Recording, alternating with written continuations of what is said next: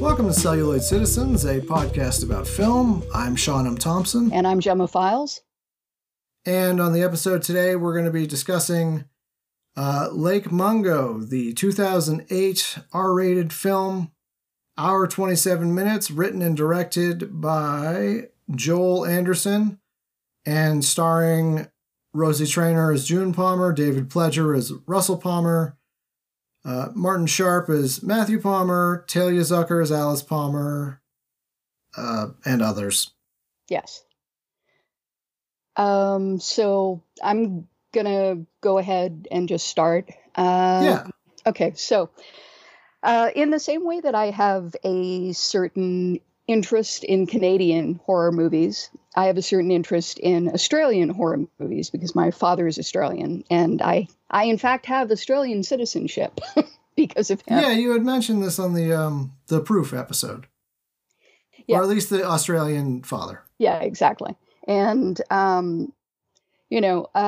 recently Mike Davis, Paul Tremblay, and Nadia Balkan were discussing Lake Mungo. And he asked them how they had heard about it. And Nadia said, oh, yeah, I saw Gemma Files talking about it on her live journal. That's how long ago this was. And Paul goes, oh, yeah, you know what? I think I did too. So apparently I am the proselyte for Lake Mungo amongst horror writers. I think what's interesting is, and I had completely memory dumped this, but this was actually part of the After Dark horror festival. Yes, it was. Yeah. That was like, I think it was 8 movies they put out. Yeah, 8 films to die for. And I think they did it 3 times. Yeah, it was something. But honestly, if you asked me with a gun to my head, what are some of the names of the other films? I could not tell you. Lake Mungo was the best thing that they ever picked up. Yeah, like Lake Mungo was the one that really, I think Mulberry Street maybe was another one. The guy that did Stake Land did. Yes. Yeah. Mulberry Street is also really good as part of that guy's oeuvre. It's sort of like, if you like that guy, why don't you go back and see Lake Mungo? Why not Lake Mulberry Street? Why not? Why don't you go back? It's like people turn into, not to spoil it, but people turn into rats, basically. Exactly. But everything about it is kind of wonderful aside from that main idea. So it's weird. But we're not here to talk about that. Right. But I brought it up. Yeah. Because sometimes if you look at the film, it's listed as After Dark, Lake Mungo, or Lake Mungo After Dark. Yeah, and it's not. It is, in fact, Lake Mungo. One of the, like I said, I am apparently the 0-point proselyte for this film.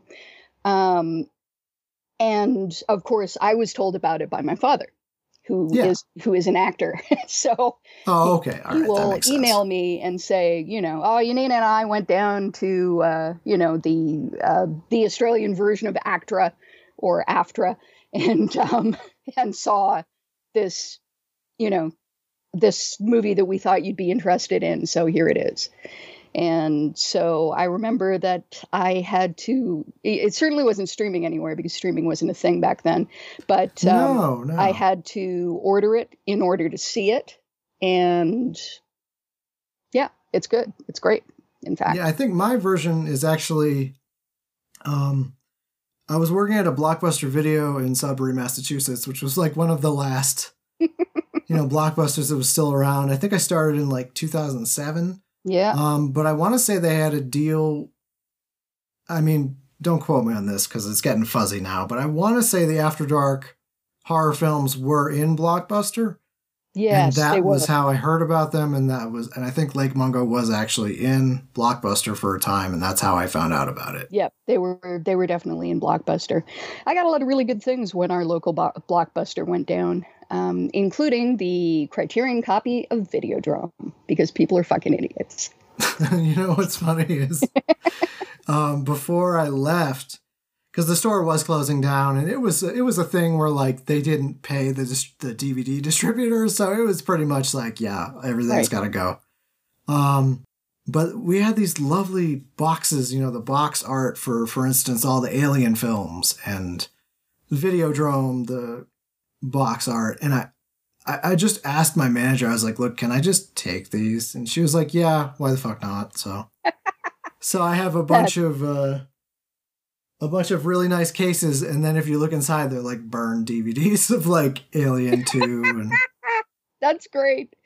Oh man, that's wonderful. That was actually, I really enjoyed working at Blockbuster, but it was what it was. Well, exactly. I mean, I was sort of wanted to work at a video store, but by the time I wanted to do that, I was it was literally a thing where like way too old. To this day, even including writing and podcasting, all this, I've never felt myself more suited to a job. It was like I peaked at like 22 or 23 working at the Blockbuster. And I was like, I will never be this good at anything ever again. That's perfect. Okay, so the movie takes place in the small town of Ararat, which, again, it's just outside of Melbourne, close-ish to Melbourne. They basically have to call to Melbourne to get divers at one point. And my father used to live in Melbourne, so I'm fairly conversant with Victoria, particularly the way that it looks, and which is why eventually I wrote a poem called "In the Background of Lake Mungo," which encapsulates a lot of my feelings about Australia. But it's one of those bush towns, not quite as small as the lovely town of Doreen, which we used to drive through to get to my grandma's place, which literally was just a crossroad. All right. And with a sign that said Doreen, now entering Doreen, now leaving Doreen. Alrighty. But it is really small, and it's fascinating to realize that their houses are so far away from each other, and yet in the middle of nowhere, and yet nobody seems to lock their door. Yeah, it's funny. Every time I read up about, I'm sort of tangentially interested in true crime. Anytime I hear about some like murder spree or something in Australia, I'm like, how could they get away with that? And then I research about Australia, and I'm like, oh, that's how. Yeah, that's how. So it's December the 21st, and the Palmers go down to the Norval Dam. They're gonna camp there and have a nice time and go swimming.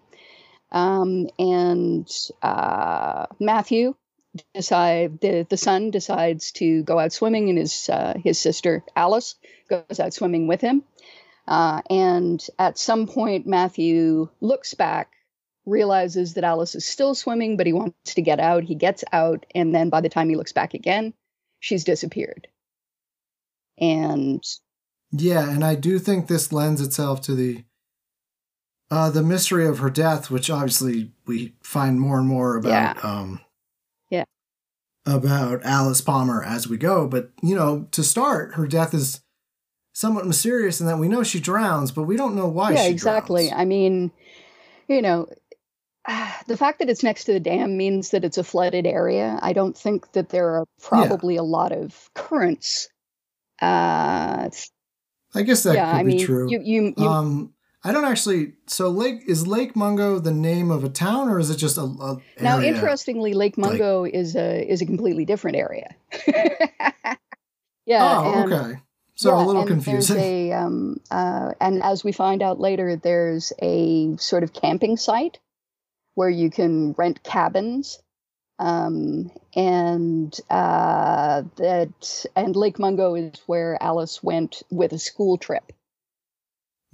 So is Lake Mungo anywhere near this dam that she died in? I don't think it's like... Okay, so Lake Mungo is mainly the name of the camp. Yeah, exactly. I don't think it's super near. It really seems... Now, is it a dried up lake? It's a good question, because it seems like a very, very different type of area. It's almost like a desert. So yeah, there's a lot of like they look like geological structures. yeah, exactly. And so the lake that we see, I think, is mainly the one that she drowned in, which is the lake right next to the Norval Dam. This again was one of those details that I was noticing this time around because I was in full, analysis mode. But yes, so we start the film, and it sounds crass to call it a mockumentary, but that's what it is. It's a fake documentary. Yeah, I mean, you could call it a docudrama. Docudrama, yeah. Which is what people used to call these things.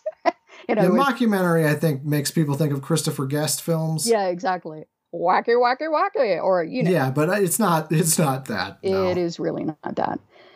Yeah, and it's particularly weird when you apply the term, although I've done it before, to found footage films, which this... Yeah, I guess this is a found footage film. Yes, this sort of falls under the rubric. It's sort of a hybrid docudrama found footage movie. Because at one point there is some found footage. Literally found. At any rate, so, we begin with the Palmers talking about the immediate aftermath of Alice's death. And one assumes that this is probably about at least a year after Alice died. Yeah. Because they're not... Well, it's interesting. As you go on, you begin to realize that it's entirely likely that they may not be very emotionally showy people, generally. Yeah. And certainly everybody in the town of Ararat seems to share that reticence. They're almost Canadian in how in how close-jawed they are. How close-mouthed. Yeah, I do think that's interesting in that... Obviously, as an American, I have a wildly skewed view of Australia to begin with. It's true. And definitely from media as well. But even with frankly, offensive material about Australia, the Australians, they seem, to me at least, to be a very boisterous... Larger than life, kind of? Yeah. Well, some of them are, and some of them aren't. And right. I mean, obviously, it's not... It's like saying every Italian person is very boisterous. That doesn't hold up with everybody. But all the people in Ararat appear to be, and the Palmers particularly. Yeah, like sort of buttoned up, like suburbanites. Yeah, they are like suburbanites. And they're trying to, all of them speak, Ray in particular, the dad, or Russell, Ray, why not? Russell Palmer, the dad, in particular, seems to be going to great lengths to speak as objectively and logically as he can about what is a horrendously painful moment in his life. And Matthew is sort of trying to do the same. And June is the only person who allows herself to get teary-eyed every once in a while. But yeah, I mean, there are these... I mean, I wonder how much of their lack of showiness with their emotions is just that they're in this documentary and they've never been on camera and they're uncomfortable with the whole process. I think that possibly has something to do with it as well, which leads us into writer-director Joel Anderson's interesting apparent choice to use people who are not professional actors, and also to work without a script. Paul Tremblay, who got the wonderful-looking Steelbook reissue, the Blu-ray, apparently that comes with a bunch of different interviews. Okay. One with the cinematographer of Lake Mungo, who is, I guess, Joel Anderson's best friend. The only person who kind of confirms that the dude's alive. Yeah. And since he hasn't done anything since making this truly remarkable film. And he's the guy who confirms that Anderson had a very, very detailed outline, but he had no script. That's interesting. And so he would give the actors very detailed direction as to what he wanted them to do and what the points that he wanted them to hit in terms of what they said, but then he would let them improvise. And I think that is part of the strength of the film, is it feels very real. Yes. And I think that's because you're, working with, I hesitate to say non-actors. They're just not professional actors. Yeah, exactly. They're still acting.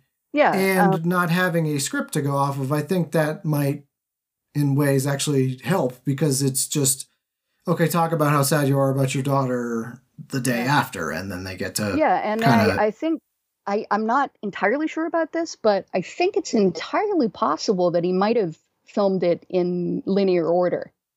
Yeah, I guess my question to you, starting off, would be... Yeah. When we first meet the Palmers... Yes. And it's probably a year after the of Alice's death. Yeah. Have the events with the found footage and the ghostly images, have they seen this yet, or have they not? I think that retroactively they are supposed to have seen them. Because it's like we're reaching the Palmers at the end of their journey. That's how I interpreted it, but I guess you could also make the argument that it was like a documentary crew followed them from, a year after, and then suddenly this stuff started happening and they followed them. That's also possible. Certainly, I will say that there's a sort of framing device in terms of the three of them, that shot of the three of them standing in the front yard of the house. Yeah. With their arms around each other, with the window in the back.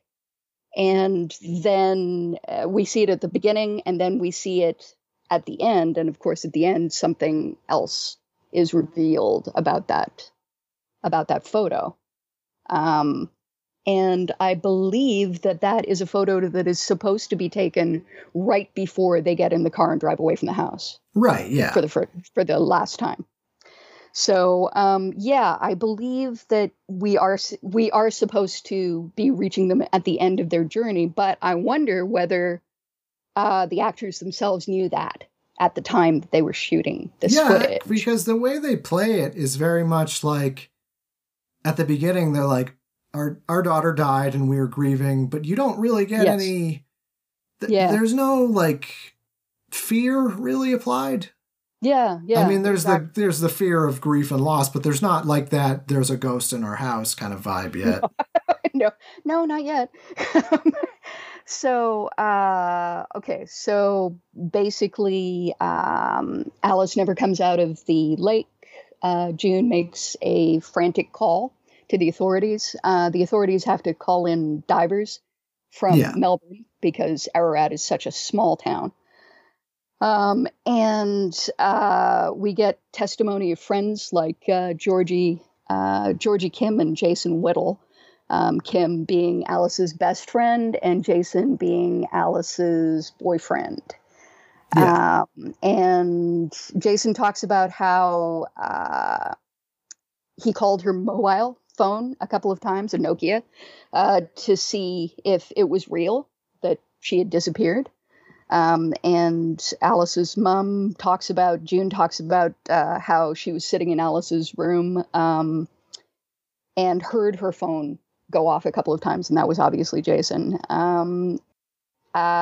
go home, they've got the porch light on. As Russell says, we still do, just in case she comes home, I guess. And about 14 hours later or 16 hours later, the body is found. And apparently she's caught underneath a shelf about halfway down in the murk of the flooded lake next to Norval Dam. Russell agrees to go in to identify her. And there's this amazingly awful autopsy photo, which... whoever they got to do the makeup effects, it was very effective. Just incredible. And Nadia Bulkin was talking about, I just can't even believe that they showed us that because it looks so much like a real autopsy photo. I mean, it does, but it ties into the found footage later. So I guess they kind of had to. Yes, exactly. But when you're watching it the first time, it just kind of comes out and punches you in the face. And, yeah, because there's nothing, when the first like 20 minutes, half an hour of this film, there's like a sadness to it, and there's sort of a low level creepiness, but there's nothing you can pinpoint yet. It's just more the mystery of how their daughter died, and then they find... Yeah, just unspeakably sad. But this is like the first image we get where you're like, oh, wow, okay. Yeah, Joe. A lot of people have talked about... Well, there are three things that people usually complain about with Lake Mungo. The first one is, well, the acting isn't very good, to which I always want to say... But, if this was a real documentary, you wouldn't be talking about how, that they were bad actors. It's like, I'm sorry, you don't seem sad enough for your daughter's death. It's like if this was a real documentary, you'd be very moved. Even though it's not, I am very moved by their performances. Secondarily, people talk about what a slow burn it is. And I don't see that one. No, I mean, it actually moves quite fast. There's an amazing amount of information that you get told. I mean, if people mean by slow burn, there's not like overtly, like action is not occurring. Yeah. And I mean, it's a documentary, so that's a documentary. Well, and nothing overtly supernatural. Your only clue that there might later be something supernatural are the fact that it opens with a montage of spirit photography and overlaid with Jason Whittle saying, I just don't understand how it helps people to deal with their loss, making up ghost stories or whatever. And the third thing is that, it's like it's not paced like a horror film. Well, no, it's not. It's paced in a very meditative way. It actually reminds me a lot of almost like a documentary version of a Hirokazu Koreeda film. He's a guy who, if you haven't watched his films yet, he's a Japanese dude, obviously, who made an amazing movie called Afterlife, which is about purgatory, essentially. And a bunch of other films, including one called Pickpockets. But basically any of his films, you don't really know where they're going to go, but you're interested in taking the ride. I mean, because they are very meditative and very realistic. That's true. I think part of the reason I love this film so much, and I could see why a casual horror fan might not, is because, strictly because it doesn't play like a regular horror film. Yeah. It's not the traditional, we're going to establish right away what the threat is, what the fear element is. We're going to have a lot of kind of midpoint action. Yeah. It just plays like a documentary to me. Yeah, exactly. But it works really well. It gets under my skin. And it just mounts and mounts and mounts and works its way under your skin like an infection. And, I agree. I mean, there's I like Netflix, obviously, but there's a thing that I see on Netflix a lot, which is mysterious music, mysterious building music. Yes, that's there's not a lot of that. There's not a lot of telegraph. I mean, there is score at some point, but I struggle to remember when it even kicks on. Yeah, it is a gradual set of revelations. It is an impingement, an overlapping. And in that particular way, it's a lot like a nightmare. I think what's fascinating about this film too, I didn't mean to interrupt, is since there is no script, I mean, I know there's a detail outline he made, but it's all the more impressive because the progression and the twists and turns are some of the more effective I've seen in recent horror film. Yeah. I mean, some of it comes out of editing, obviously, but I think also a lot of it is inherent in the material. It's inherent in the story, and it really seems to me like this is something that this guy thought about very deeply and tried to figure out um, everything that kind of goes into the idea of a haunting. And, Yeah. it's like there are two big things when you're writing a ghost story. And the fact is that death is a mystery and nobody really knows what happens afterwards. And the two inherent things of a ghost story are you have to deal with the fact that there are a lot of people who are like, yeah, well, when you die, that's the end. And, so ghosts don't exist. So fuck you. Right. I'm not going along with this.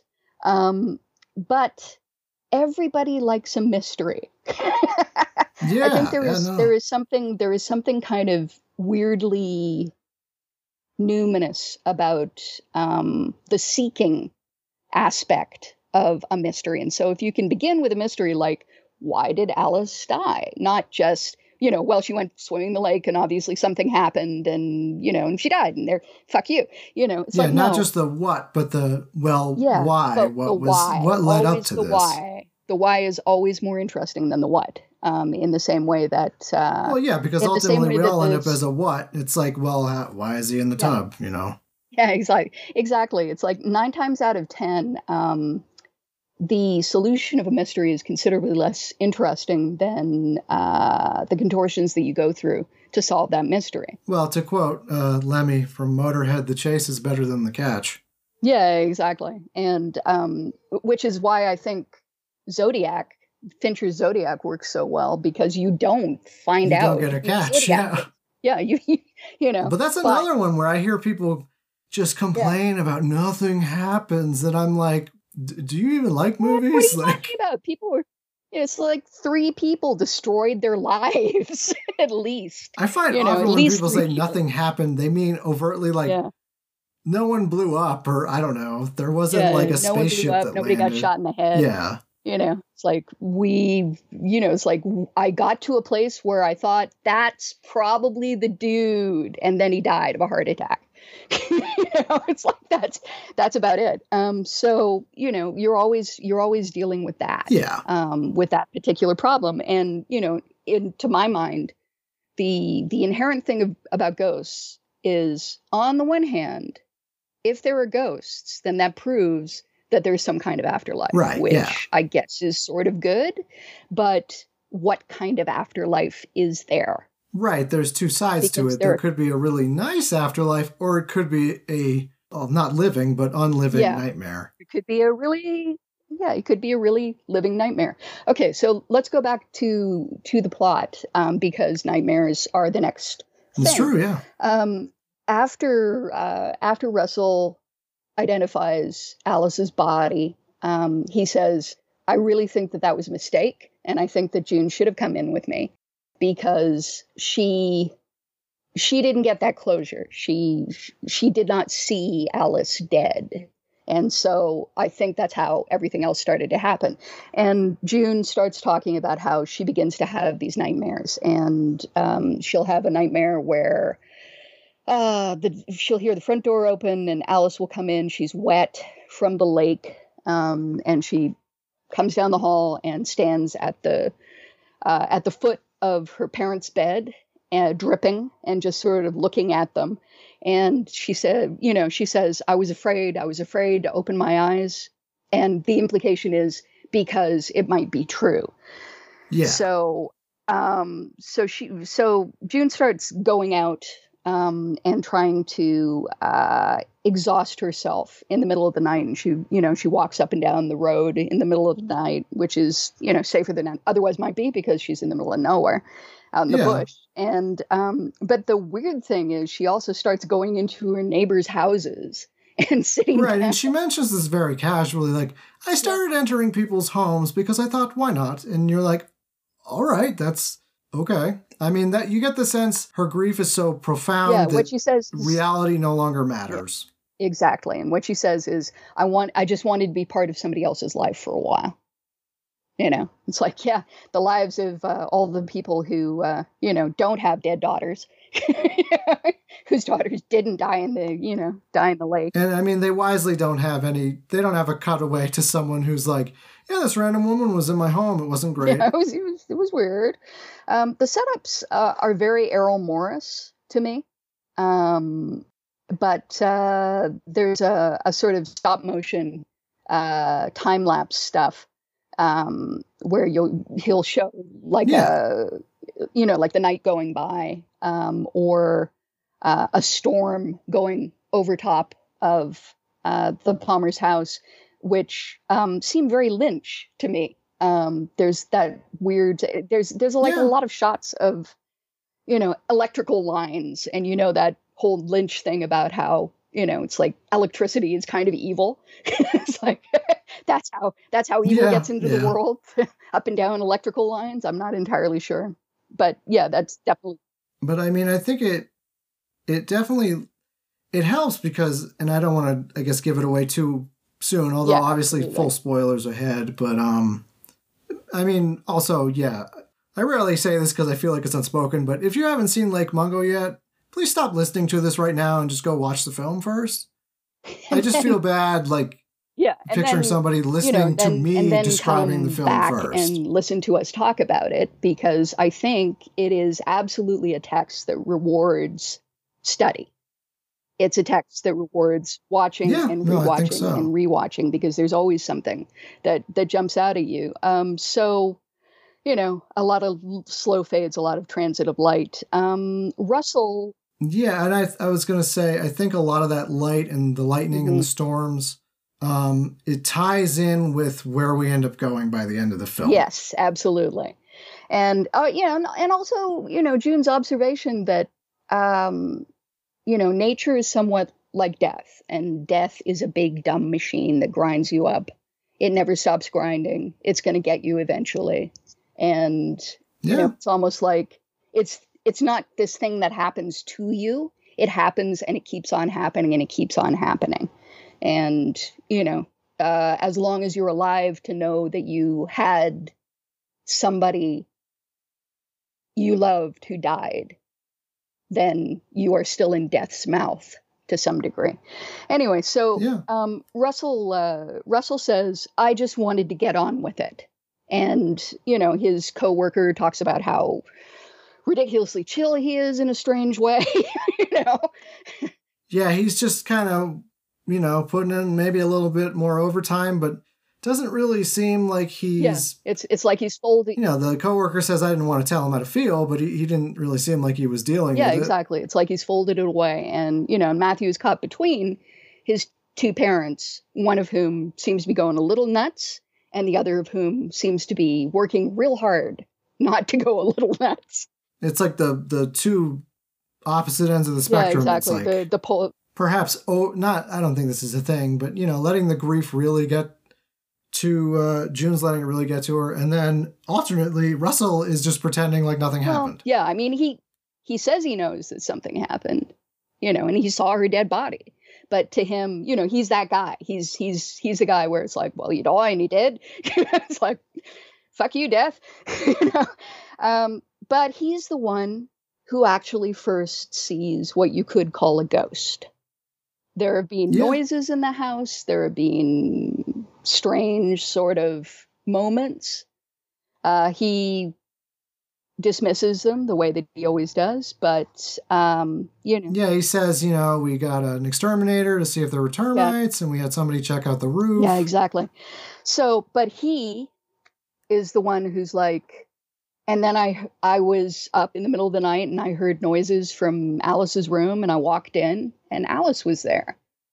And she sat down on the bed and,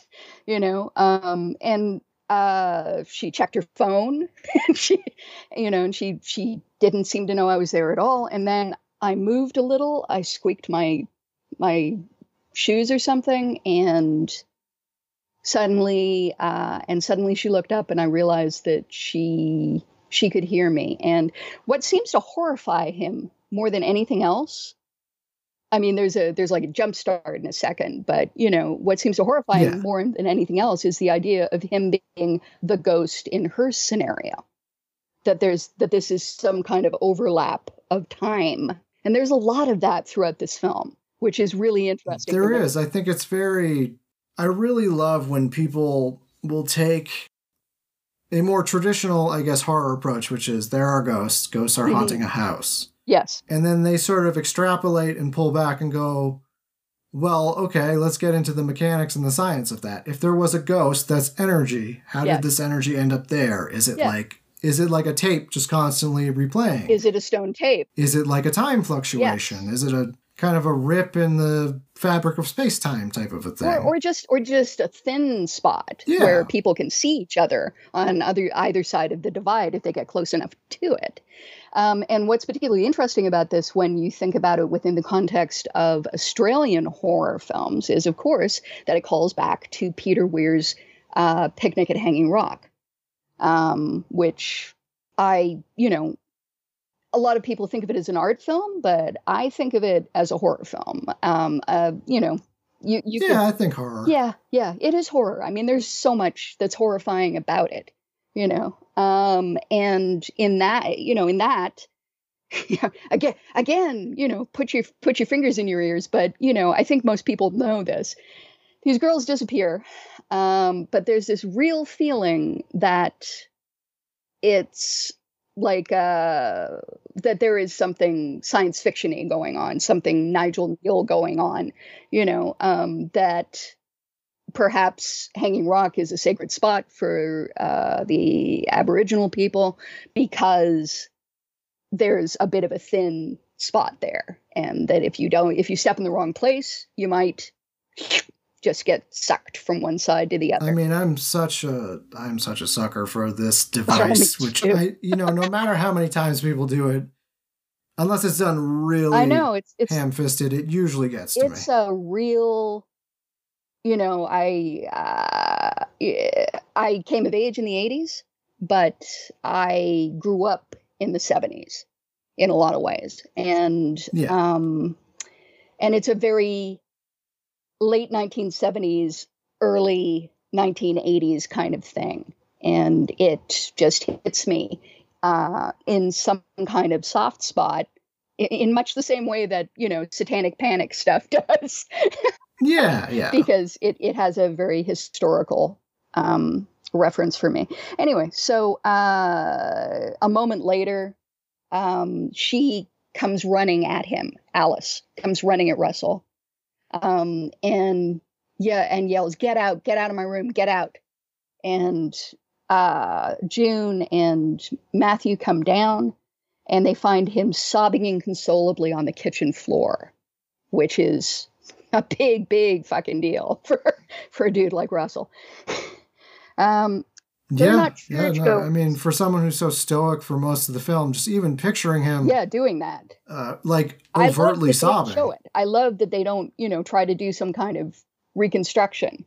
There is so much about this film that is old school ghost story, in that it's someone telling you something, not so much you being shown something.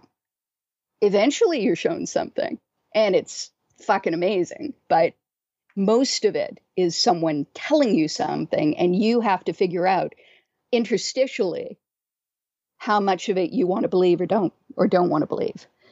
Yeah. Okay, so I mean, until we get the kind of irrefutable exactly evidence. Yeah, exactly. So they're not churchgoers. Georgie Whittle says, I don't even know what June believes in. So nobody asks them about what's happening to them, and nobody offers them comfort because they don't know what kind of comfort that they would accept. Which is such a sort of low-key shitty thing to say, like, oh, you don't believe in God, so I guess you don't deserve any kind of comfort. Yeah. Well, I know what she meant, like, oh, well, I didn't know whether to say, like, well, she's in heaven now, but... Yeah, part of it might be that, and I think also that they have no script for it. Well, that too, yes. So, it's around this time, after his dad's breakdown and his mother's, crazy nighttime excursions, that Matthew suddenly starts taking time-lapse photos. It seems as though he's been working on his photography for a while, because he talks about how he's been taking a backyard photo every 3 months for the last 4 years. But it's at this point that he becomes really interested in staging photographs, which, Yeah. should tell you something. So on the 3rd of April into the 4th, images with what looks like Alice appear first in the background of the backyard photo. Yeah. And then, weirdly, in a videotape taken by someone who is completely apart from the Palmer family at the dam. Right, yeah. And I have all these questions, but I don't want to. Yeah. I mean, it sounds silly to say. I don't want to spoil it because it's like obviously people have seen the ask movie them, now. Ask them. Okay, so one thing that struck me on the second viewing was, so the father saying that he goes into Alice's room and he sees her, and she kind of eventually sees him and tells him, "Get out, get out, get out." We obviously have that, the home video later on. Yeah, the home video where she actually is saying that, and she seems to be saying it to Matthew. Right. Because he's the one who took all the videos, as far as I can tell. Yeah, so, but what I couldn't, well, I mean, what I guess I inferred it as there's no way Matthew could have done that because... Well, no. Well, I don't know. There is no way to do that. It's impossible. Because, everything else is explained, yeah, exactly. We'll get to it, but sort of explained away with, like, photo trickery and mirrors and all this. But I don't think there's a way to do a 3D, unless you had some really elaborate projector system. Yeah, no, I mean, no, it's impossible. And then we're getting into Scooby-Doo territory. Yes, exactly. Yeah. Anyway, so basically, this causes June and Russell, June asks for DNA testing, and Russell goes along with it. They have Alice dug up. DNA testing confirms that it is indeed her dead body, which is buried in her grave. And Matthew sets up a video camera in the home, which catches a figure going by from one room to another.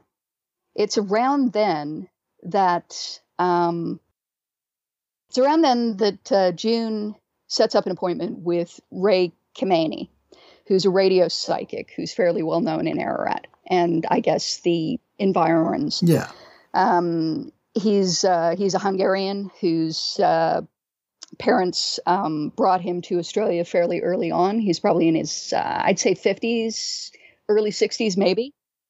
Yeah, like late 50s, maybe early 60s. He calls himself Australia's WOG psychic of choice, which really tells you something about the very deep-seated racism in Australia, because most of us would be like, Hungarian? What? Yeah. It's like, but listen, when my mom was a kid, talking like the 50s, living in Toronto, people used to call Hungarians hunkies, and they treated them pretty horribly. Yeah. Okay, so what I find interesting about Ray is that from the very beginning, I believe that it's fairly obvious that Ray can read people well. He's good with body language. Yeah. He seems to have a lot of empathy. And I think he would make a really good counselor, or actually even a really good psychiatrist. But something has obviously happened, which has meant that at this time in his life, he's drifted into sort of pretending to be a psychic. I'm not entirely sure that he has psychic powers. He'll say things. I mean, I interpret it as like he does have psychic powers, but he can't control them, basically. Like, they're not possibly high level. Yeah, they might be. Yeah, that's true. He might be an empath. Who knows? He might get occasional waves of something coming off of people. But the things that he's... Needless to say, I don't think he's somebody who can, talk to you for 10 minutes and go, you're going to die on the 15th of, No, absolutely not. But what I find interesting is that, when he's dealing with people one-on-one or even over the phone, he is extraordinarily good at figuring out what their problems are and telling them what they need to deal with those problems. And, you know, he says everything after death is all up for grabs anyways. So whatever people think about death is, you know. Yeah, he almost plays right. like he wanted to figure out a way to become a grief counselor on a large scale and realized if he said he was a psychic, that's an easier way to do that. Absolutely. Yeah. Yeah. Because it gives him a certain amount of authority. I mean, yeah, some people think he's ooky spooky or a con artist. And to some degree, I guess he is a con artist, but no, it gives him the little bit of authority that he needs to get to people who actually really need his help. Yeah. Yeah. So, I mean, I'm extraordinarily impressed with, you know, the way that he treats Annie, the woman with cancer, you know, where he's going, "You're going to die, Annie. It's just the start of something else. All right." And she's crying, but she's like, all right, you know. So he sets up a interview with June, and he tapes it. He tapes all his interviews for his clients to review, especially if there's elements of trance or hypnotism, because he wants to cover himself, essentially. So, yeah. So if his clients later say, "I didn't say that, you put that in my mouth," he can just play the tape. They can hear themselves. Yeah, you can just play the tape. Better safe than sorry, he says. So the camera starts to echo June's dream as she talks about it, a more recent dream. Alice's room is definitely the fulcrum of the whatever is going on in the house, because all the dreams seem to, I mean, they all involve Alice, but also they all seem to concentrate around the hallway outside of Alice's room and Alice's room itself. And so she talks about Alice. You know, he's moving her through, going into her house and going into Alice's room. And she says Alice is there. She's looking very sad. You know, and it almost seems like a slightly safer or slightly less disturbing version of Russell's vision of Alice. Yeah. So Ray visits the house. The nicest thing Russell can say about him is he wasn't ooky spooky at all. Matthew suggests filming a seance that Ray wants to have, and in the background of the seance footage, they're all not particularly impressed by the seance itself, but in the background of the seance footage appears to be a detailed image of Alice inside the house. Ray's response to this, confirms my thesis, because he's like, "I'd never seen a ghost before." Basically, you think, okay, well, that's a little odd. If you are a psychic, you're not an amazing one, because you never seen a single ghost, and all you do is talk to people that are dying. Exactly. I do like sort of the echoes of the sort of early spiritualist movement, and that sort of question of like, is this real, or is it someone kind of tapping their knee on the table? Oh, yeah, absolutely. And there's sort of that vibe. Yeah, there's absolutely that vibe. And I think that's why they, indeed, why at the very beginning they have the pictures. Well, it's particularly funny because the whole idea of spirit photography came out of the concept that whatever was caught by a camera had to be real. That a camera was sort of this scientific instrument that, that always caught the truth. And I think that definitely transmits down to, picture it didn't happen. Where's the footage? It's like, you can say anything, but if you show me something, then I'm more likely to believe it. But, even back then, it's like a lot of those things were faked. And, is that ectoplasm or is it cheesecloth? Or is it just time-lapse photography? Is it just stop motion?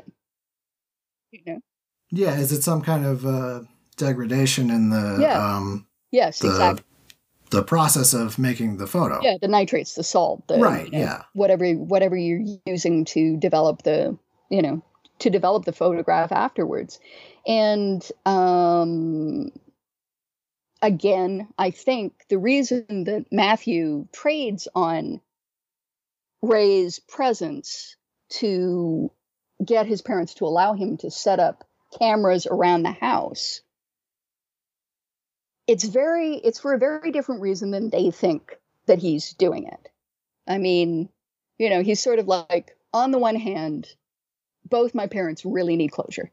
Right. And both my parents, and I'm not talking closure about, is Alice dead or not? Alice is obviously dead. Right. They need to be able to come to grips with it. Yeah, they need to be able to come to grips with their grief, and they need to be able to, it's like, maybe they need to believe in ghosts. Maybe they need to believe in the afterlife, but obviously something is not there. And I think when Ray comes into the picture, Matthew starts touring around with Ray, and he starts watching the way that Ray works with people. Yeah. And I think in a lot of ways he's attracted to that because Ray's so deeply involved in helping people come to grips with whatever it is that's actually happening to them. But at the same time, Matthew is also, as we find out, setting up a con on his parents using the cameras. Yeah, he's basically, he's doing, like photo trickery and like messing around with the footage. Yeah, because this is the next thing. The next thing that we find out is that Matthew turns out to be the figure who previously looked like Alice in the photos, in the, not the photos, but the videotape taken at the lake. And that one, I guess you could see that as intentional, but I almost interpreted as that as like he was just visiting the site again, and he was wearing her jacket for comfort. And I think in a way it kind of inspired him to start. Yeah, I guess maybe seeing everyone get confused about it and going, well, wait a minute. Yeah, it's sort of, it's around the same time as June's urge to get Alice exhumed. So he's drifting into things the way that human beings do.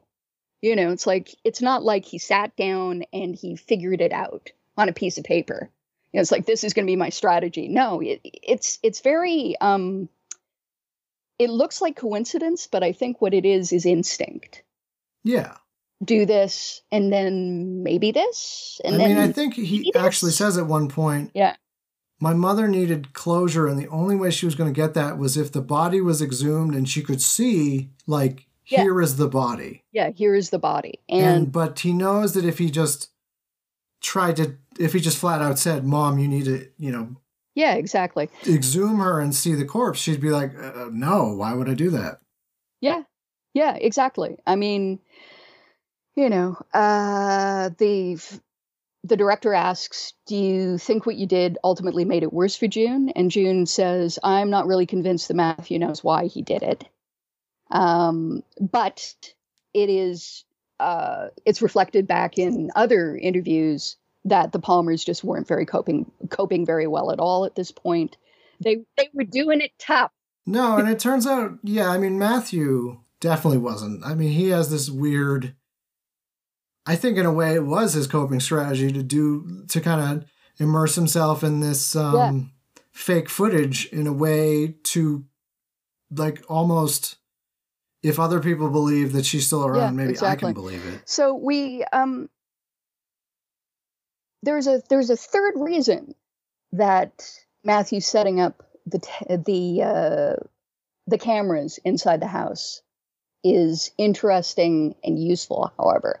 And there is a part of me that wonders whether on some level he was hoping to find out what physical reason, that there might be some physical reason, some reason in the real world that Alice died.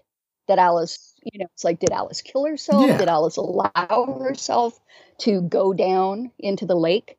It's like, that's always the question when somebody drowns. Did she just, was she just swimming for too long and then the cold overtook her? She thought she could get back to the lip of the lake and she couldn't. or was there something else that was working on her? And a lot of, we move into a section where June is talking about how Alice had this interior life that she did not understand, and she felt that she had no right to understand. And also that June felt the same thing with her own mother, and her own mother felt the same thing with June. That that none of them could give themselves fully to each other. That none of them could be as transparent as they wanted to be with each other. And this is human, right? It's like nobody knows everything about everybody, but we are sold this bill of goods about familial relationships, where it's like, I should be able to look at you and just know what you're thinking, and we're even sold it about marriage as well. It's like, I should just be able to. Yeah. And I mean, I would argue that's incredibly unhealthy. Super unhealthy. Absolutely. Like, I don't want to have to be able to look at my mom and know, like, I don't know. Yeah. Who she was having sex with in 1975. I know nothing about my mom because she told me. It's like, well, I should clarify. My mom is a too much information person.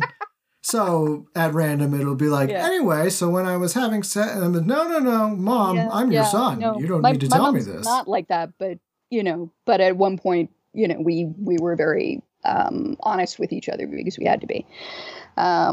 I mean, I think honesty is different than someone who just has this weird lapsed Catholic confessional need that they still aren't, that they need to get out some other way. Anyway, so one of the things that June says is the saddest thing in the world for me would be if Alice never knew because I didn't tell her that I loved her. And so the cameras are left running as Matthew goes out with Ray on his circuit tour. And June and Russell start to drift back together, which is great. So they're not at home as much before either. And while the cameras are running and everybody is not at home quite as often, suddenly the cameras pick up a completely different person on the footage. Not part of Matthew's trickery. It is an actual human being. And the actual human being is, again, I think this might be instinct on Matthew's part. I don't totally think that it's coincidence. I think he sees that no one is going to ask what was going on with Alice before she died. So they have to see. And that's what a camera does for you. And the person that they pick up on the camera is their neighbor, Brett Toohey. Brett Toohey, we find out from interviews with neighbor kids, is this dude who seemed like a good bloke. And Alice has been babysitting for him for about 4 years. And which means that she was a little kid when she started babysitting for him. Yeah, important to know. Yeah, very important to know, as it turns out. Because it is, I don't want to play devil's advocate here, but, seeing the documentary when it's made, you go, well, she died at what, 18? She's 16. Oh, well, never mind. And that's 16. Really, no. Yeah, I lied. So really important to keep in mind. So Brett Toohey appears to be looking for something in Alice's room. Is she really 16? That's even worse than I thought. Wow. I know. And he's literally creeping through the house looking for something. Yeah, there's this element that I really love about the film, going back to the turns, where it's like, it's not so much a twist, because a twist, I think, implies that it makes you reevaluate the entire film, which I don't. No, it's a beat. As you say, it's a beat. It's a turn. It's like we're driving in one direction, and then it's like, oh. Yeah, it's not like you're doing a full 180. It's like you're going, you take a left, and then, let's take a right over here. And I love the way they're able to do this with the found footage, which I think is unique to Lake Mungo, and I have yet to really see done in the same way with found footage films, where it's like, here's the found footage, except this is not real, but then we found this. And then when we were looking at that, we found this. Yes. Yeah. And that's what I love about this film I love so much about this film, but that's one of the biggest things that I love about this film. It's like everything is being used to its fullest capacity. Yeah, because, you know, when you first watch it, your expectation is like, oh my God, there's a ghost. And then when you find out Matthew was the one doing it, you're sort of disappointed, like, oh man, is it just going to be like man? But then Brett Toohey. But then there's this random guy who turns out to be breaking into their home. Who's this dude? You know, it's so like, it becomes it's the guy, this like back to the mystery part. Guy next door with the Bonza pool where everybody hangs out. Right, and his pool parties. Why does he want neighborhood teenagers hanging around in his pool? Well, okay. Right, yeah, like, I invite all the teens. Like, okay. Yeah, exactly. June starts looking around in Alice's room, which she hasn't done on any basis aside from going into Alice's room and crying, I think. And she finds a safe that Alice had. And inside the safe is Alice's diary and a videotape. And the videotape shows Alice and Brett Toohey and Brett's wife having sex. So, yeah, like I said, she was babysitting for them for, probably since she was like 12 or something. Yeah. I would like to hope that this didn't start happening till she was 15, but that's still pretty creepy. Right. Even if it's like, the year before she died, or even if it's the same year she died, still not okay. No, it's totally not okay. And suddenly you're like, oh my God, this is a real psychological reason for Alice being disturbed and interior. And, it's a Laura Palmer moment. Again, going back to the creeping through the halls of the Palmer house is a bit like, Bob. And it is, I think we talked off air about the last name Palmer could be a nod to Twin Peaks. Yeah. I mean, Mike Davis definitely thinks it is, but, and I'm willing to go with it because, the fact is that Alice is very much a Laura Palmer kind of girl. She, my hashtag for Laura Palmer is always everybody wants the world's saddest girl. And she's a lot like that. There's a lot of footage of her kind of dancing and, smiling at the camera and stuff like that. But then she'll look like you realize she's just putting it on. Right. Yeah. Anyway, so Russell is so angry. Understandably. I mean, he basically says something to the effect of, if I saw him, I'd beat the shit out of him. Yeah. Yeah. He says that he feels that the Tooheys are complicit in Alice's death. And I do think that's fair. I mean, that's those are like formative years in a young person's life. And if you... Hell yeah. Especially if that's like your first sexual experience. Right. On top of that. And it's like... Yeah. And certainly her relationship with Jason Whittle seems to be very unsexual. Right. And Jason kind of lets slip that if he had known that this had happened to her or that she was doing this, it's like he would not be dating her. And, so obviously she knew that she'd be blamed. She'd be the person who was like, You almost wonder how much of her even dating him was just more of a way to just appear more normal. Yeah. Yeah. I mean, which again is totally Laura Palmer. Yeah. It's like, why would she not keep secrets? The unspoken parts of herself, the poison of her own choices. It's like, it's kind of, an infection in this wound that she's carrying around that nobody around her knows about. And also the people around her don't talk about anything. Right. It's like, how's she going to bring it up? Everything it's just so great that they're able to, you start and it's a mystery and then it's a ghost story and then it's back to a mystery. But now we've sort of literally unlocked some of the mystery and it's actually a crime drama. Yes, exactly. Okay. So June's going through Alice's diary. She finds Ray's card, and it turns out that Alice got in touch with Ray before she died. And this is when the Palmers lose their only version of a grief counselor. Right. These are people who would literally rather talk to a psychic than a psychiatrist. This is true. Yeah. And, Ray says, I was honoring Alice's request for confidentiality. He's acting like a professional, but all of them are angry at him when this comes out. Even Matthew is angry at him. He says, I wanted to help the family and I think they wanted me to help them, but I wouldn't have been able to do that if they'd known. Which is true. If they had, asked, hey, can you help us out? And he had said, well, I actually talked to your daughter. Suddenly, it's not only they don't want him to help, they'd be wondering, well, did you do something? Yeah, exactly. Like, did you implant something in her head that made her want to do this? Yeah, exactly. It's like, what, were you filling her with ooky spooky stuff? Right, you hungo. No, yeah. Sorry. You hunky. Hunky, whatever. Yeah. When they say Alice kept secrets, she kept the fact that she kept secrets a secret, which is one of June's lines right from the beginning. Yeah. The question is always, how do you know when you're keeping secrets for good reasons versus you keeping them for bad reasons? And so the two narratives are Alice was traumatized and internalized it because of who she and her parents and everyone in town were.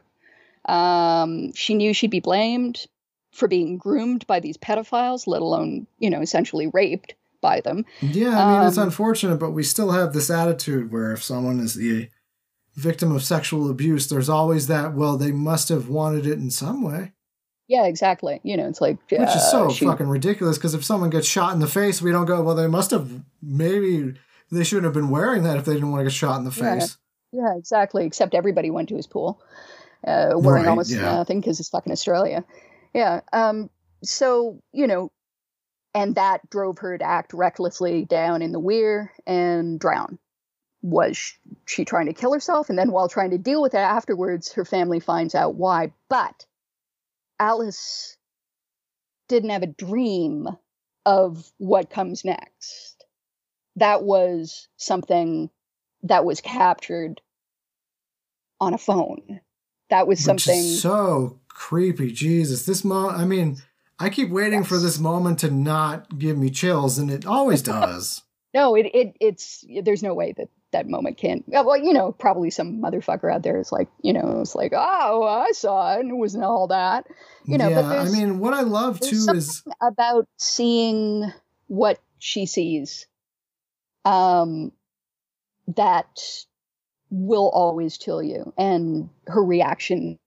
And I mean, it's not even just the footage; it's the implications of the footage, and I do like that this is pre smartphone, like pre iPhone. Everyone has an iPhone and has pretty good high quality. This is working within the grain of a Nokia cell phone video, and a lot of almost, it's almost like pixel vision. It's like super pixel. It lends itself.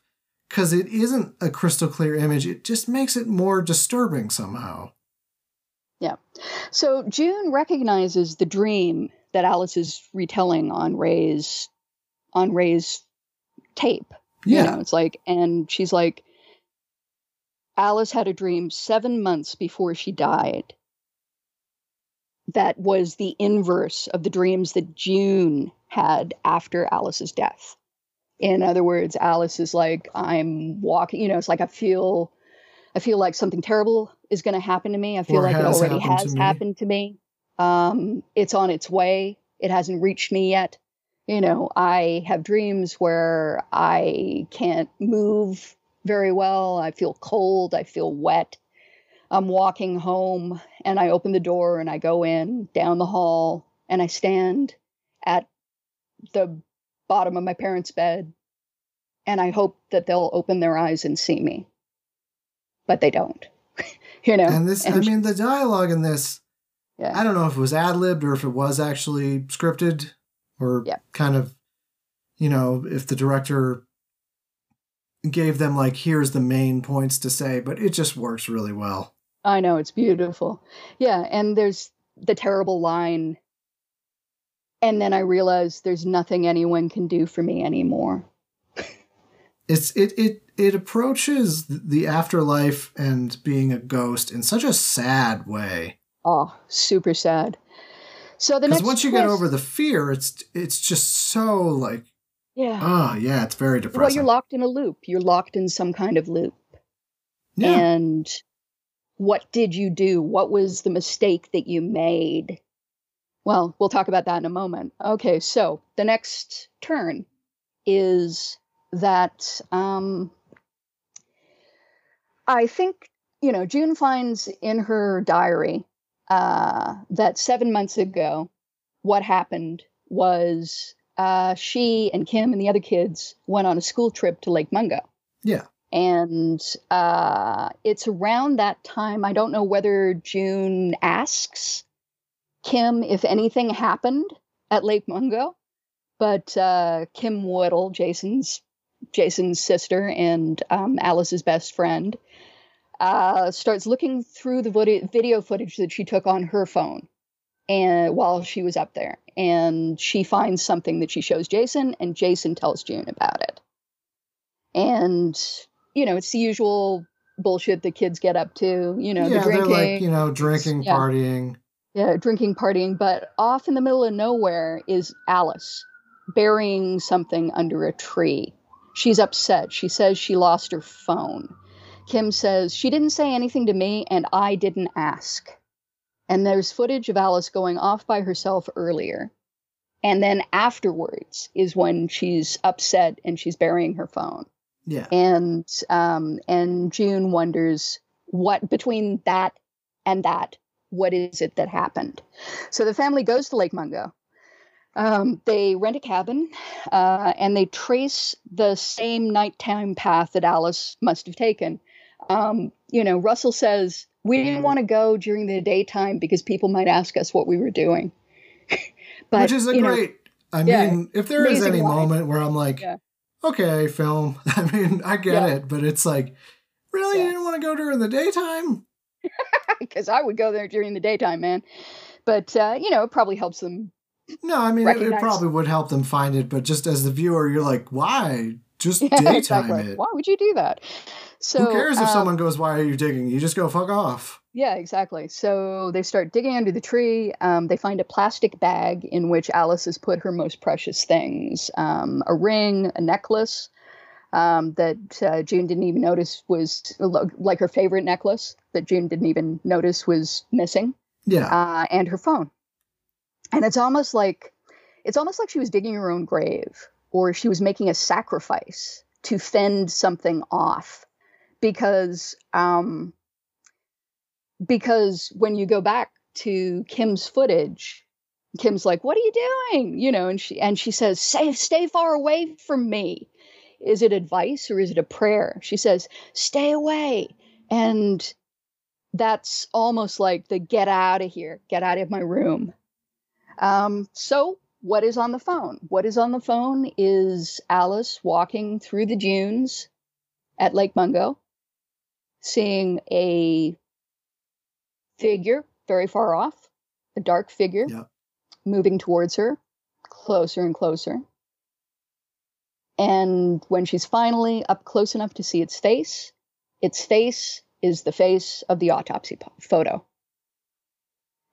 It's, that horrible white skin, drowned. And the sort of eye sealed shut. The horribly blown up lips that look like she's, she looks dead. She looks drowned. She looks like she's been under a shelf for 14 to 16 hours. She looks like fish should be feeding on her. And this is a doppelganger. And the original idea of a doppelganger is that a doppelganger is a symbol of impending death. It's an omen. It's like, we know that it's an image of her future. She probably understands. She's not a dumb girl. She probably understands it's an image of her future. And this sacrifice that she made, burying her phone, seems to be like a way that she was trying to fend it off. But there's no sense that she could ever have avoided it. Because you go through, it looks sort of like a drowning victim, so maybe she shouldn't swim. But it's like, well, what, is she just not going to swim for the rest of her life? Yeah, exactly. I mean, Russell himself says that he doesn't believe that Alice thought that she was going to die because in some way, how do any of us think that we're like going to die? None of us believe we're actually going to die. Yeah. You know, it's like we know we're going to die, but we don't know. Yeah. No. Yeah.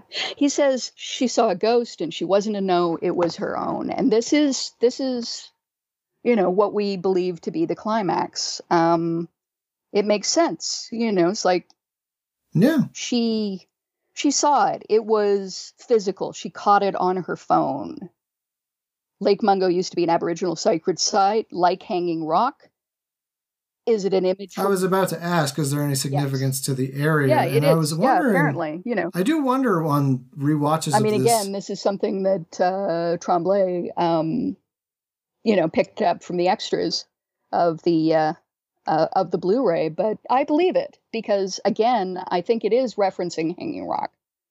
You know. Yeah, and I do think you're meant to think that there is, and I think this is why there's so many images of lightning. Yeah. And thunderstorms and electricity and lights. You're meant to think that there's something otherworldly about Lake Mungo. Yes. That either allowed Alice a glimpse of her own future. Yeah. Or outright caused her to die. Yeah, and I think it really was more a glimpse of her future, but would she have seen it at all if she hadn't already been psychologically vulnerable enough to see it? You know? It's like if you go to Lake Mungo in a particular kind of state, then you might see yourself. You might see the way you're going to die. You might see the way you're going to die if you don't change something. But again, to change, you would have to talk. You would have to tell your secret. You would have to bring it out in the open. And it's really hard. It's really fucking hard, you know, to break the family. To break the image of the family. I mean, it is sort of, in a way, a cautionary tale about bottling up trauma. Absolutely. It's totally. Because if she had, I mean, yes, I think she would have had other problems if she, you know, mentioned what had happened with the neighbor, but I don't know. She had the tape, you know, it's like she stole the tape from them because she didn't trust them anymore. And, you know. Yeah, it's true. To show her parents that tape would be, you know, ripping the plaster off a wound. You know, it would be traumatizing them the way that she'd been traumatized. But, you know. But it's also important to note she was 16 when she died. Yes. I mistakenly thought 17 or 18, but it's important to note because she's still a teenager and it's very easy. Yeah. Hindsight's 20/20 as an adult to go, well, I would have, but it's like, do you remember being a teenager? No, I totally remember. You do something small and stupid you don't want to tell people. I totally remember being a teenager. You get a little ding on the car, you don't want to tell your mom. Would I want to tell, you know, my parents particularly if I had an intact family, which I did not grow up with, you know, if I had an intact family, would I want to tell my parents that I'd been that dumb? You know, and that I had done something that had altered me so badly, you know? Would I want to tell my parents if I thought that my dad would go next door and kill Brett Toohey, you know? Yeah, and then there's the other question of, what do you think would have happened if she had kept the phone and shown her family the footage? Sorry, what? I said, what do you think would have happened if she had kept the phone and then that she buried and shown her family this footage of what appears to be her dead? I don't know what would have happened if she'd kept that phone, but I can totally understand why she didn't want to keep it. Well, I don't think I'd want to, if I saw my own dead visage on a phone, I think I'd throw that thing in a lake, Yeah, absolutely. You know, it's like, again, you know, it's like... I mean, do you even want to watch it again? Like, do you want to, like, remind yourself No, you would never want to watch it I think you'd want to think it was not real. Yeah, you would totally want to think that it was not real. And, you know, it's magical thinking, but so much of psychology is magical thinking. You know, if I think bad thoughts, bad things will happen to me. If I think good thoughts, or I just don't think about that bad thing that happened to me, then nothing more bad will happen to me. And it's so hard. It's so hard. This is a lesson that we learn over and over and over in life. And this film gets it across so beautifully. So beautifully. So after seeing this footage, the Palmers reframe. They reframe themselves as a family without Alice. They solve the whole thing, and they heal with Ray. And this should be the triumphant they get closure. Ending of. Yeah, this should be. Well, they finally know what happened. I mean, to an extent. I don't think they'll ever know truly exactly. what happened. But in hindsight, all they've really done is collectively made a decision to move on, like Russell always said. It's like we didn't change anything. We didn't help her. We just learned maybe what might have led to her dying. Exactly. June says, sometimes I just forget that she's not coming back. But she says it wistfully in that way that you do. It's like, no, actually, I do remember that. It's like that time is getting shorter and shorter and shorter between me going, oh, is that Alice? Alice is dead. Yeah. Ray guides June through saying goodbye, does that thing again where it's like you're walking through you're opening the door of your house, you're walking through the door of your house, you're walking down the hallway to Alice's room. But at the same time, it's folding over with Alice's version of the guided tour. And June looks around, doesn't see Alice. Alice isn't here. Alice is gone. And Alice's version is someone's coming in. It's my mom. She's not saying anything. I don't think she knows I'm here. June says, Alice isn't here. She isn't here. And then I turn and I walk out, and Alice says, yeah, she's turning, she's going now. She's gone. And, and that's the moment that we're like, oh no, I actually think maybe there is another thing coming. Yeah. That cold moment where you're like, no. I mean, in a lot of ways, it's like, because this is a doppelganger story, there's a lot of echoing in this film. There's a lot of this echoes this. There's a lot of this is the same as that. This is almost like this other thing. And this is the moment where all that comes together. Yeah. So as her family gets into their car and drives away from the house for the last time, having sold it, they're going to move to Melbourne. They're going to have a nice life. We realize that in the background of the last photo that they take of themselves in the backyard, Alice is standing inside the house, and we can see her through the window.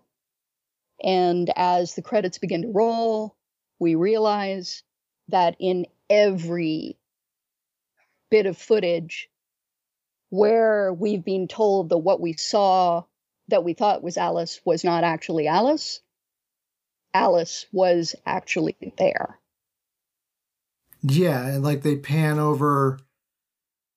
Yeah. I mean, there's one, it'll be like instead of the fake Alice footage that's in the mirror, they look, and to the right, there's like actually Alice. Yes. And so Alice has constantly been there. None of them saw her.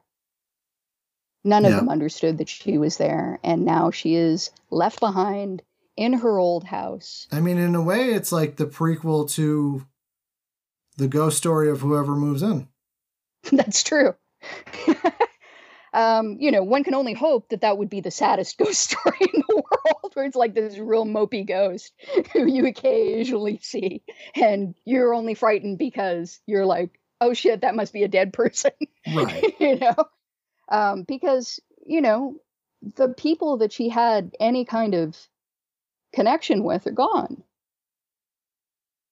And none of them saw her. None of them knew none of them heard her. And if that she is, was I saying think, the anything. inherent irony of Lake Mungo is it's a film that frames Yeah. itself around the fact that it's a ghost story, and then there's fake found footage of ghosts, and yet there's a real ghost, and they don't see her, even when they're making the fake ghost footage. Exactly. Or when Matt is. So the question is, can you only see ghosts when you want to see ghosts? Was Alice working on them the whole time, kind of helping them to take that? Was she the GPS on that, that road trip? I mean, I think what Lake Mungo is great at is here. It leads you to all these really, really interesting questions. Like, one of my questions is, did she want help and not get it? Thinking he was doing the fake footage for his mom, did he start doing that, though, because on some level, Alice was communicating with him to set up the cameras? Yeah, Even if it was just to catch the neighbor, and then in turn they could learn what happened to her. Yes. At every branch in the narrative tree, we ask ourselves, did Alice have any agency in this at all? Because this is the tragedy of Lake Mungo. What agency does Alice Palmer have before or after her death? What kind of real agency does she have?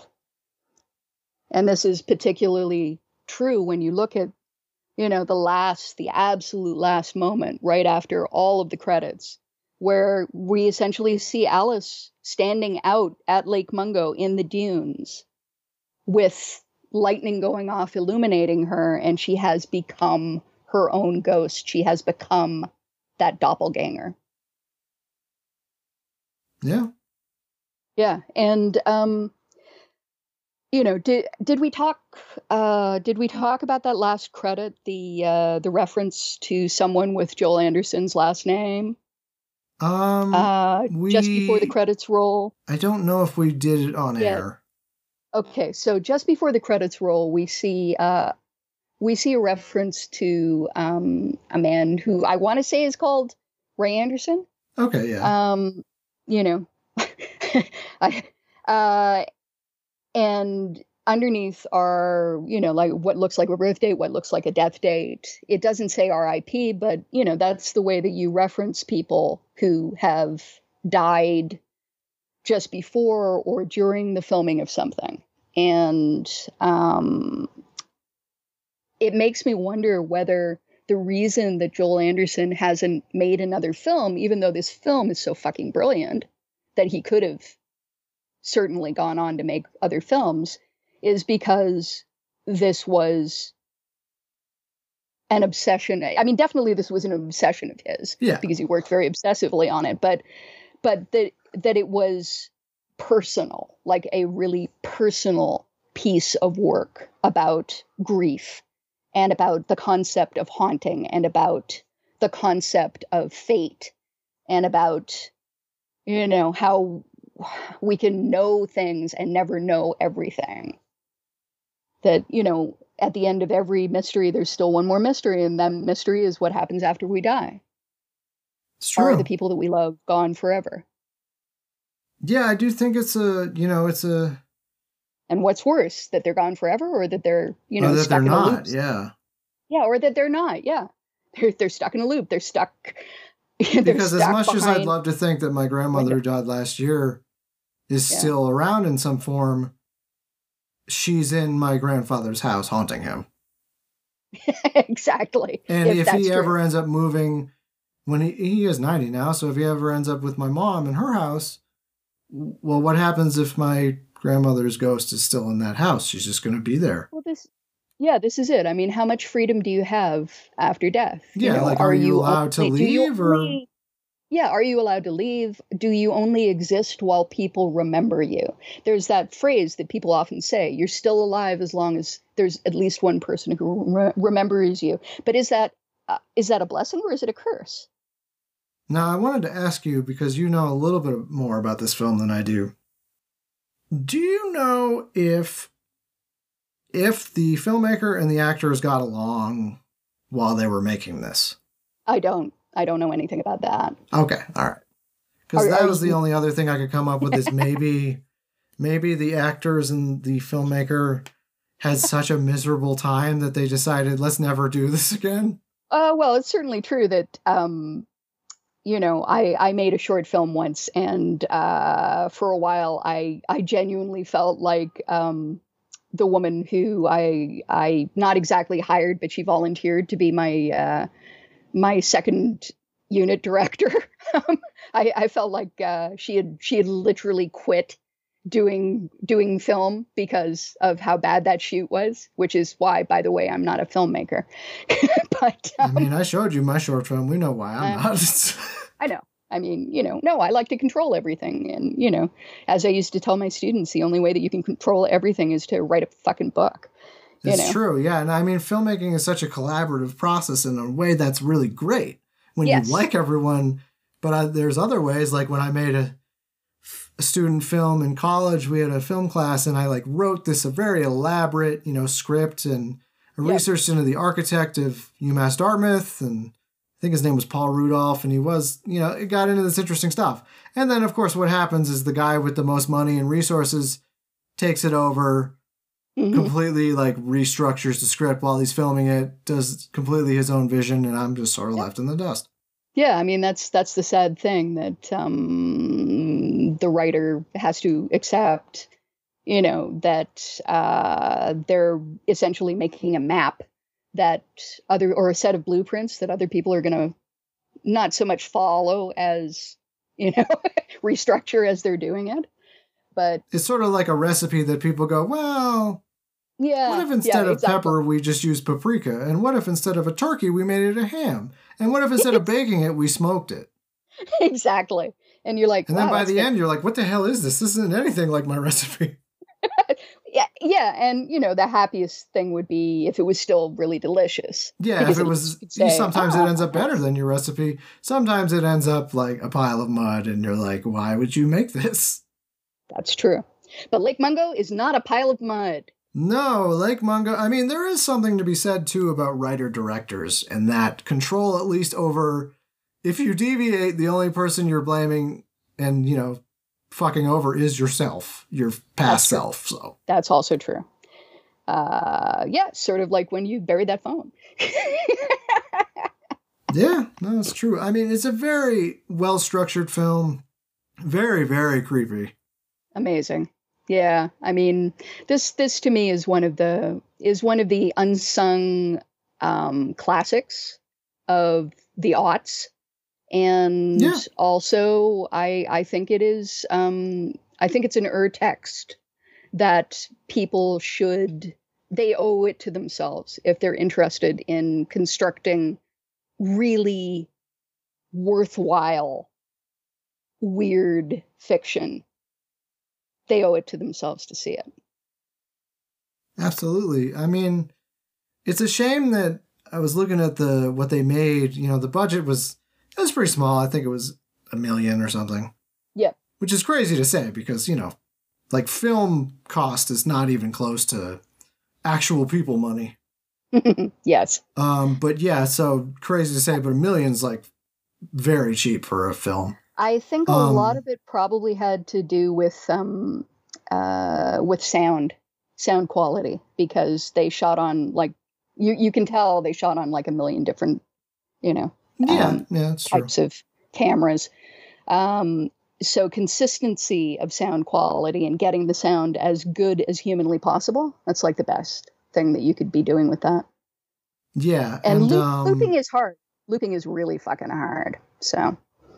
But I do think they almost wisely understood these are our limitations. Why don't we work within those? So we only have a cell phone that takes this grainy, shitty footage. But if we made it a certain... Yeah, what if we made it like somebody who had been bloated and almost had what nature, make them... what's the right word I'm thinking of? What if nature had descaled them? Well, like a Trevor Henderson character, like a slimy swamp ghost. Yeah, what if nature had degraded them in the same way that the footage would be degraded due to picture quality? Yes. I would not watch No, a full of course not. It film would that not. looked like I that. mean, But it would get very it's old. perfect. It's perfect for a moment like that. Perfect for a moment like that. And indeed, it echoes how horrifying that moment is right at the beginning, where we see the autopsy photo.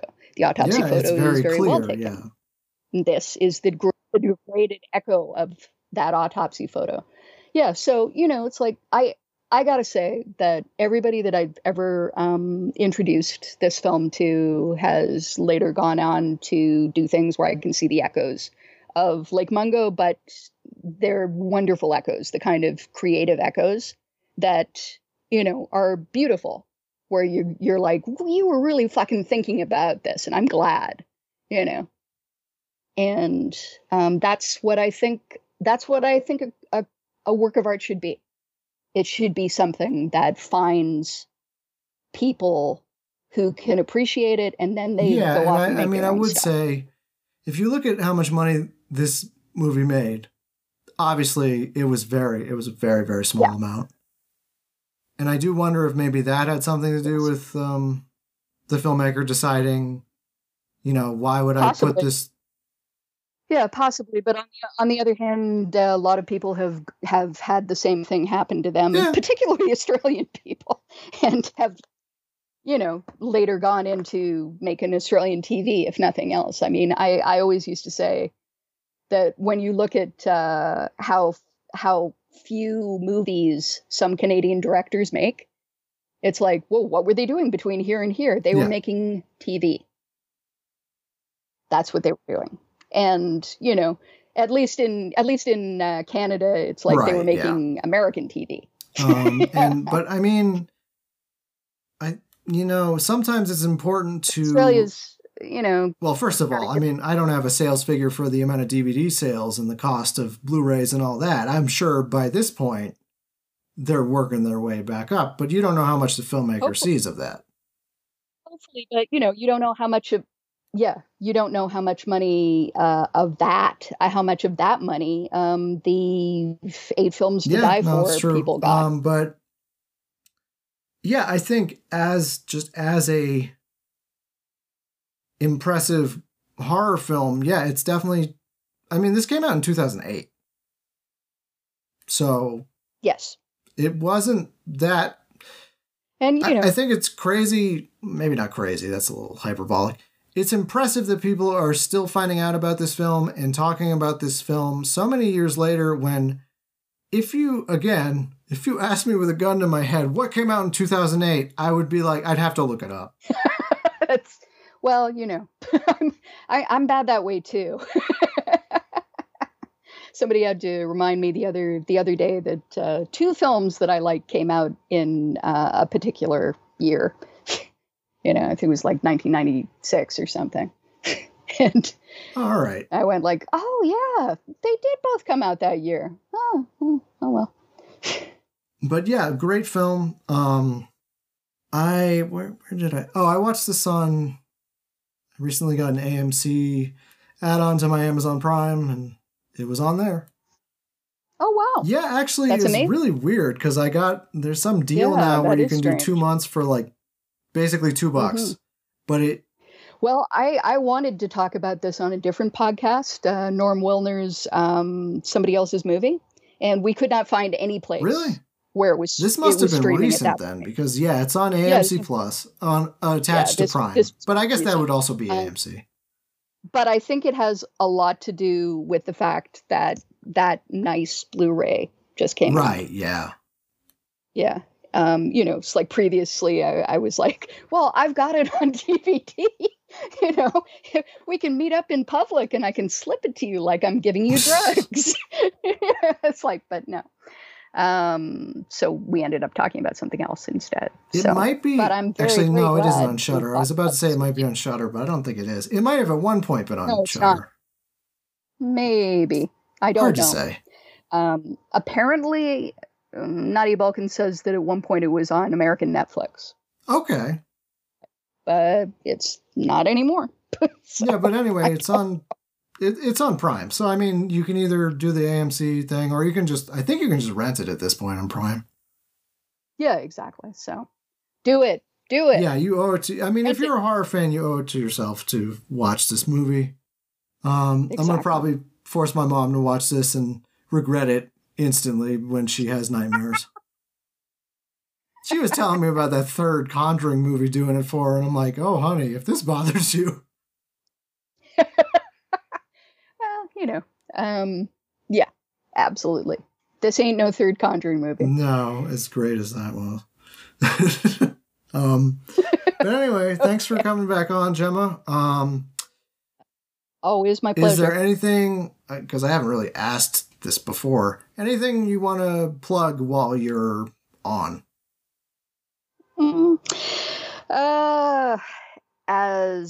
As you know, if you know me, I have a book out right now called In That Endlessness Our End, which is a collection of pre-pandemic pandemic fear kind of stuff. So if you're interested in picking that up, that would be wonderful. I have also written many short stories and 5 novels. So experimental film is usually a good place to start. In one way or the other, this has been wonderful. Thank you very much for having me on. Yeah, no problem. I would also add I run a press called Nictotating Books, and I have a full-length collection known as Screaming Creatures through that. Also an ebook called Astrum, which admittedly you could probably see a little bit of Lake Mungo in. Maybe a little. Maybe not so much. It's a lot more X-Files in there. That's the obvious one. That's true. And it's awesome. We're on anchor.fm/celluloidsits. We're on Twitter @celluloidsits, this with a Z. We have some of the catalog up on YouTube. Admittedly, I've been slow to, get the rest of season 2 up on there, but it takes a lot of time. Yep. And, yeah, that's it for now. I think eventually I'm going to have merch, but I don't really have any news on that yet, so. Well, just remember, if you catch a doppelganger on your phone, don't bury it. Should you not bury it, though? I feel like that's valid. I don't know. Well, if it was magical footage, maybe she couldn't delete it. Oh, it's true. It was magical footage, my husband says. Maybe she couldn't delete it. Maybe not. But anyway, yes, this has been Celluloid Citizens. I'm Sean M. Thompson. I'm Gemma Files. And yeah, don't drown to death.